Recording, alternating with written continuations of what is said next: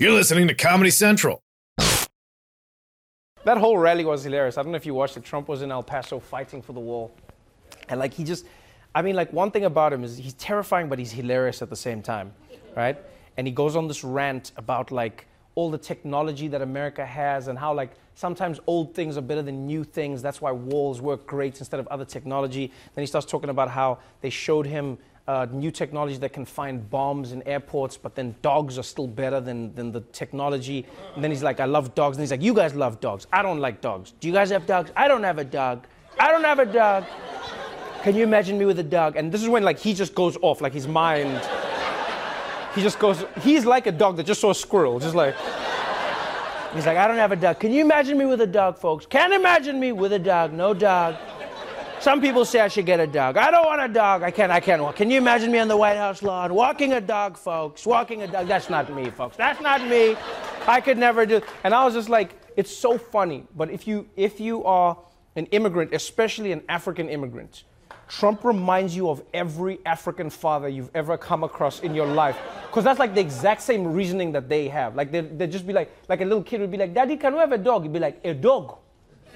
You want me to own a dog, huh?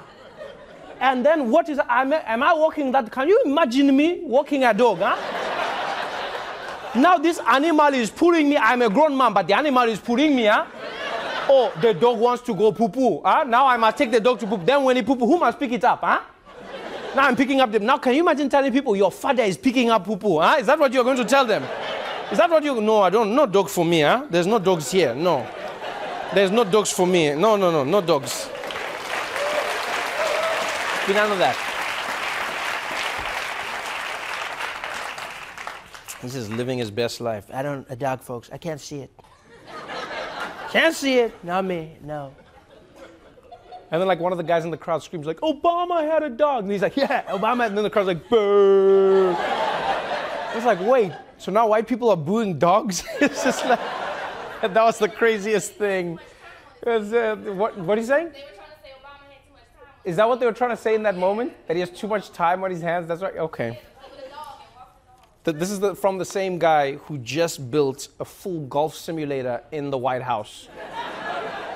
That's what literally, today the news came out. Trump just built a brand new golf simulator, like a full state-of-the-art golf simulator in the White House. Yes, because Obama. Yeah, it's inside. What's funny is that actually Obama had a golf simulator as well, and then Trump bought a new one, like a super state-of-the-art one, like the latest model. And we were like, why would he do that? And I was saying it's probably because he couldn't beat Obama's high score.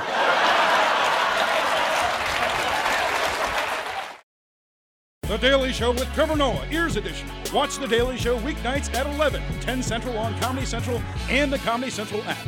Watch full episodes and videos at thedailyshow.com. Follow us on Facebook, Twitter, and Instagram, and subscribe to The Daily Show on YouTube for exclusive content and more. This has been a Comedy Central podcast.